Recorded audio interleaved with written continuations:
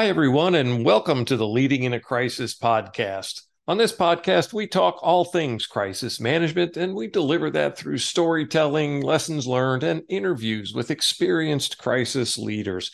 I'm Tom Mueller. On our episode today, we're continuing our conversation with supply chain expert Jeff Zudock. Jeff spent more than 30 years at ExxonMobil in commercial roles and then later in supply chain leadership positions. On our episode today, Jeff recounts how he and his team dealt with a major supply chain crisis during the COVID pandemic. Jeff shares with us a great example and outlines key leadership principles that help guide them through this crisis that are applicable for supply chain leaders and any crisis leader. Let's join the conversation now. Jeff, thanks for being with us. Now, you've got another example here of a supply chain related crisis that relates to COVID. And of course, everybody got familiar with supply chain issues during the COVID pandemic because it seemed like everything went in short supply, starting with paper towels and toilet paper. But then it moved on to, Christmas gifts and everything else that, gets shipped into and around this country. So I know you've got a specific example of supply chain issue and the crisis that erupted from that. Tell us that story. Sure. I'll tell you this example I think is really interesting from a supply chain perspective. Again, because it's one of those situations where you really think you got everything all locked up, and you just sometimes don't see these slowly developing trends that once they kind of just grow to the point where they're big enough, they really cause a disruption. So a key raw material that we use at both the plant in the U.S. and plant in Europe, was supplied by, for the most part, one supplier, and this was a contractual. The material was made in the U.S. Okay, and we would ship by truck to our plant in the U.S. But the supplier would ship it via ocean container, right, to the EU. In the pandemic, you just mentioned, Tom, that the container shipping industry was completely disrupted, right? And I mean completely disrupted. It wasn't just things weren't getting made, and so they weren't getting shipped. There just became this massive imbalance of where the containers were because things weren't getting made and they weren't getting shipped, right? And container availability, right, is really what drives the ability to be able to ship from point A to point B to point C, right? If the containers aren't in the right place, your stuff's not going anywhere. So what happened? Well, this is a really interesting issue because we had weekly reviews with this supply. This is how critical this raw material was. We would meet weekly and we would go over supply to both the plants. Okay. And they had a pretty decent level people on their side that were talking to us, very competent company, right? And we would go through, okay, what's shipping when is it going to arrive? What do we need to adapt our production for if there was a delay, things like that, right? And so we're all rolling along, happy and smiling, right? And one of the folks that worked in one of my teams in Europe mentioned to me that we had gone several weeks without the receipt of one of the particular raw materials they shipped to. There were two big pieces or two big things that they shipped, and one of them wasn't coming in. We came to find out that they were kind of handing off their review of when all these things were going to happen to their group that managed container shipping. And the group that managed container shipping wasn't watching it.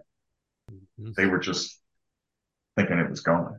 And so they weren't talking to the freight forwarder about these particular containers. Right. They didn't even know. So Jeff, set the stage for us then. So the plant's running, it's got some inventory running low now. What's the potential financial impact of running out of this raw material? 8 figures in the long run. I mean, if you don't have it, you're talking tons of material that you eventually will not sell.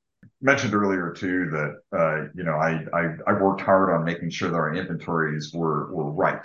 We don't hold too much, we don't hold too little. It's a very hard thing to do. Once you get to that point, there's an underlying assumption that all the elements that feed into that inventory level are going to work. You're going to get the raw materials you need when you need them for the most part, right? Yeah, no, this was going to take the utility of that plant ultimately to zero, right? I mean, that's how ridiculous it got. Okay. Right. Now we weren't there yet. So you've got a supplier who's committing to you that they are shipping these materials, but within that supplier's organization, they're just not paying close attention to what's going out the door. They definitely missed that the containers weren't shipping. Yes. Yeah. When the epiphany finally happens, we did everything we talked about before. We took a look at how big the problem could be. And in this case, it was a big deal, right? What can we do to solve it? And that's the first place we went. The supplier would not air freight material to us. And just to, again, qualify that a little bit, this particular raw material was the highest percentage material that went into our product. Okay. I mean, it was almost half of our product was made up of this, right? And yeah, so you can imagine, I mean, we used a lot, right? And so to air freight what we needed, that in and of itself would have been probably millions of dollars, definitely many hundreds of thousands just to get us over a hump even, right? So they were extremely reluctant to do that. And they also said that they couldn't find additional containers to do it. We actually, the very first thing we did after we formed our QRT, okay, so all the other things we talked about before, you get the right people involved, right? You get all the different groups involved. What can we solve? What is going to be a problem, et cetera. And we went through all of that. One of the things that we did do is we actually rolled in our freight forward. Okay. We asked them, for solution. What do you think can happen? Now, we were looking for advice to give back to our supplier. What we learned was that the port where our plant shipped from was different, of course, than the port where our supplier shipped from, because the plants were in different areas, right? We found out was we could actually get containers from our port, okay? Our supplier was not set up to ship from there. And all the, red tape and admin that comes along with working for a massive, company kind of prevented them from acting very quickly and start shipping out of the port that we shipped our stuff from. Okay. Imagine if all of a sudden BP wanted to turn on a dime and say, okay, I've never done this before, but I'm going to do it tomorrow. It never would have happened. Right. I mean, no. You got 9 months of stuff to go through. Right. That's right. And so, same thing here. And so what we did was we actually got 30 containers and shipped our own raw material that we had in our warehouse that was going to be used at the US plant. And we shipped it to Europe ourselves. And we said to the supplier, look, we did this in like 2 days. Okay. And, we're able to get 30 containers of the material over from our own inventory, which you can replenish by truck, right? So, that we could do. And there was no shortage of material, right? Again, this was a logistics disruption. So we spent all that money, shipped it over there. It got there within a few weeks. And so we were able to extend, our potential funeral a little bit, right? And start working this problem better. The suppliers still had real problems getting stuff shipped to where we need it shipped. Long and the short of it was that we ended up actually running out. I think it was for about a week. We weren't able to make the materials that we needed to make in the U.S. for that plant of the material that we ran out of. And so, yeah, now we didn't run out for a month, right? But we did shut some lines down. But then the big problem was that because all this stuff was in the queue, eventually it all shipped. Okay. And it all Yeah. shipped in a plug, right? And all of a sudden, right, we don't have material trickling in. I mean, we're getting, scores of containers, okay, showing up at the dock. And we don't have any place to put it. Okay. I mean, we use a lot of third party warehousing, right? And the one third party warehouse that we use for this particular plant actually erected an extra building as this whole thing started, as we looked to the view of how much was going to come in. And we filled that entire building. That took a couple of months too, right? And so for a while, we were looking for other warehouses. What do we do? Do we keep it at port? And I actually had to make a decision. Do I pay demurrage on these containers, right? Or do I, go with a third party that is going to cost me a lot of money? Warehousing, by the way, became extremely expensive during the pandemic. Well, Jeff, for our listeners who aren't familiar with demurrage, it's essentially paying a ship to just lay at anchor and wait for you. What's the scale of cost for holding a ship like that? In this case, the demurrage is not on a ship, it's actually on the container. The answer to your question is hundreds of thousands of dollars over the course of, we'll say, something measured in less than 15 weeks. Okay. Because again, there's a flow, right? And we're trying to figure out what the production schedule can be so we can pull the stuff out as quickly as we can. How much can we store at the site? Can we stack these things to the sky at the site? Just anything we can do to not incur costs. But it was quite a bit. It was a lot. Yeah. So Jeff, there's a whole nother sort of level of coordination now within the company, within the sort of supply chain world now about where are we going to absorb the cost of this and how much is it worth to us? So decision making on that, was that fairly straightforward process, or is that something you had to really wrangle? Well, the nice part about it was, when it came to the supply chain parts of it, especially the movement and storage parts, right? I got to make the decision, right? I mean, it was my job, it's my group, I ran the supply chain. And so that was up to me. And if I made a mistake, it was on me, right? Fine. But at least we could get through it. And I'm going to say, I had a great team, right? And I mean, a great team. The folks in Europe were phenomenal. The folks in the U.S. that we work with too, because some of them had global jobs, were phenomenal. And I mean, just the ideas that they came up with, and frankly, even the stewardship mechanisms that they created on the spot to help us through this, we ended up using far into the future, right? It was great. The big connector this time, and so again, the QRT was formed. We did the same thing. This time you got to do it over a pond. And so, we're up early because we're talking to Europe, right? And we want to give them as much time as we can to get them to work through their day, right? So it's not like we're waiting until 8 o'clock to call them. We're getting up at 5 in the morning, 4:30 in the morning, whatever, as much as we can to have these calls. And the connectivity with the manufacturing organization in this case is really what helped us through the pieces that we couldn't do on our own. We had this terrible event where we ran out of stuff, and then we had this, I'm going to say it was almost this ridiculous event where we had just way too much, and the amount of inventory that actually came in lasted us for months and months and months and months. I mean, we were so oversupplied, and we still had contractual requirements to take certain amounts of material, right? And so it just kept getting worse, right? But we ended up creating like I said, some great logistics solutions in working with both third parties and with our manufacturing folks.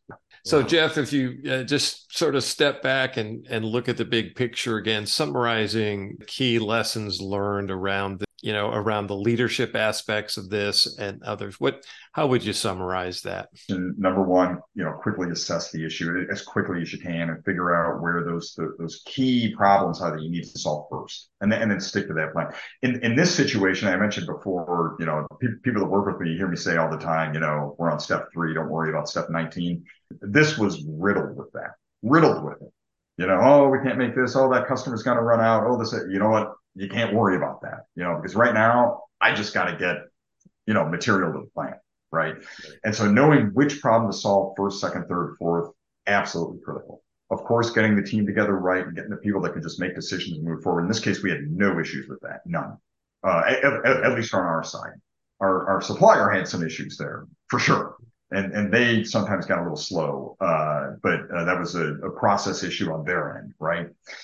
Trusting folks to come up with solutions, just really letting people do what, their ability and capability allows them to do and create, really worked well. I just some incredibly creative ideas that maybe were sitting there the whole time and no one really thought about until you're in the crisis. But then giving them the opportunity just to do it. Yeah, sounds like a great idea. Make it happen. If it didn't work, and there were a couple things that didn't work, that's all right. Move on. Don't worry about it. It's not like, anybody died or, anything like that. It was nothing like that. Right. Right. So, give them the space to really shine and do it in trust. Right.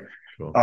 But again, the other piece is to, and I don't remember if I said this in the other example, but mapping those waypoints and checking the boxes and making sure you are where you need to be. And if you're not, what are you going to do to get there as quickly as you can? Is it a problem you can take off and get rid of?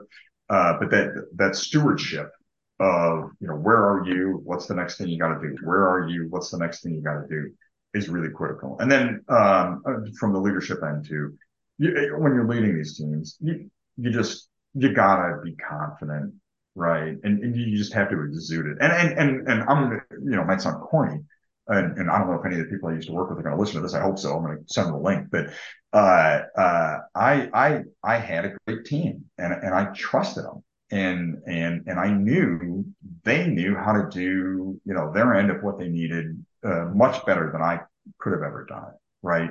And I loved watching him do it. Right. It was just a joy to see him, just dig in on this stuff and wrangle it and solve it, and they stressed less, I think, because, I and, some of the other high level folks that were involved said, you know what, you got it, make it happen. You're good.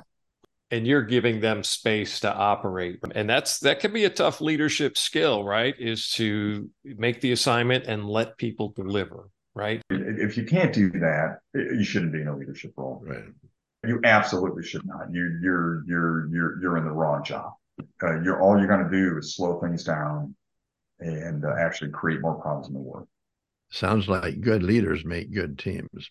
I got lucky. Everybody on my team was either a really good leader or they were on their way to becoming one. They were tremendous influencers. I'll say it that way. So yeah, it was good. So stressful, of course. Disappointed at some points. Yeah, I mean, you always are, right? But the cup's always half full. You're going to solve the problem. You got good people, and that's why, frankly, that's why I never really worried too much about stuff. Right? I hired a lot of the people that worked on my team. Okay. Right. So, and I felt like I did that right, and so I wasn't worried about them getting a solution. Right. Yeah. Jeff, thanks so much for joining us. We're going to wrap it up here, but it's been just our pleasure talking with you today and kind of learning some leadership lessons through the lens of supply chain crisis. So thank you very much for making time, and we hope you'll come back again soon. Anytime. Thank you very much. Enjoyed it a lot. Thanks, Jeff. All right. Thanks for joining us for this episode of the Leading in a Crisis podcast. If you like what you're hearing here, then please like and subscribe to the podcast and give us a 5-star rating. And please tell your friends and colleagues about us as well. And we'll see you again soon for another episode of the Leading in a Crisis podcast.